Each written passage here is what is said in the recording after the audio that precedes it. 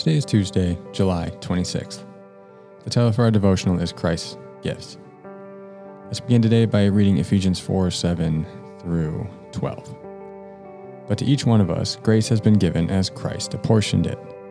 This is why it says, when he ascended on high, he took many captives and gave gifts to his people. What does he ascended mean except that he also descended to the lower earthly regions? He who descended is the very one who ascended higher than all the heavens in order to fill the whole universe. So Christ himself gave the apostles, the prophets, the evangelists, the pastors, and teachers to equip his people for works of service.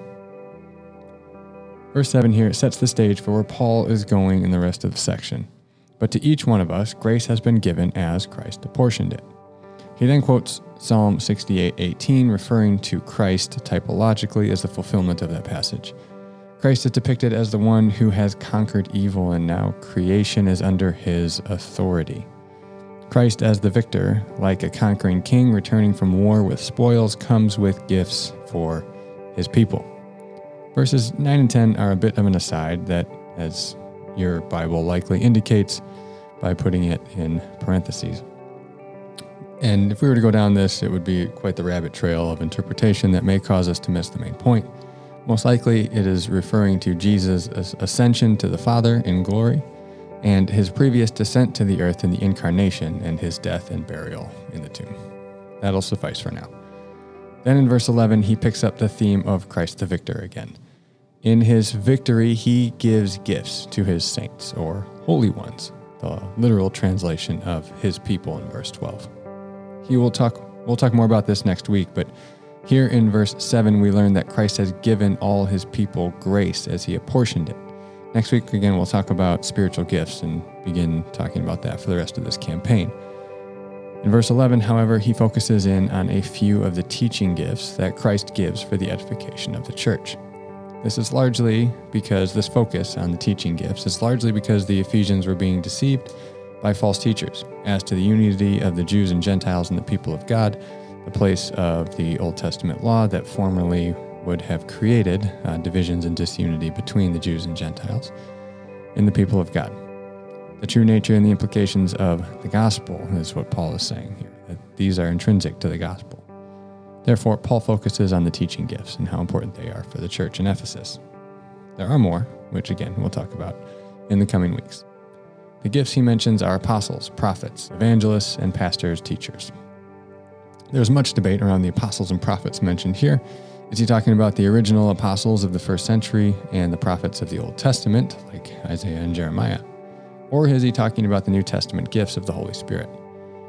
Given the context we just discussed in verses 7 and verse 16 especially, which we'll see in the coming days, I think the latter is the best answer.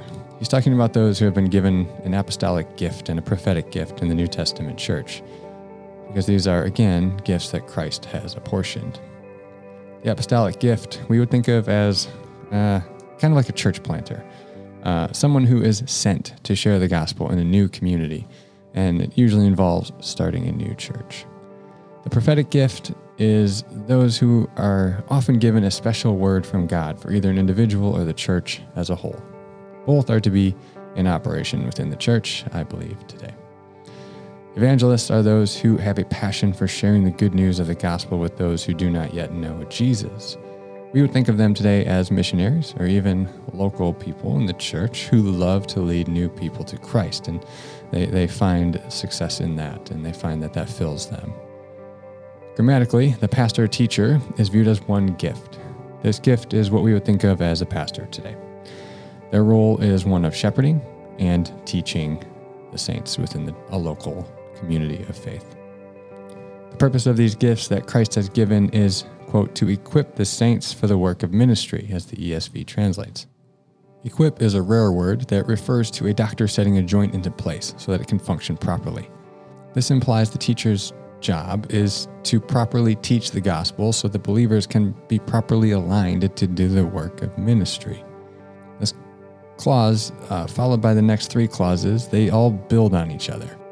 So what Paul is saying here is that Christ gave the apostles, the prophets, the evangelists, the pastors, teachers, to equip the church or the saints, the people of God within the church, to do the work of ministry.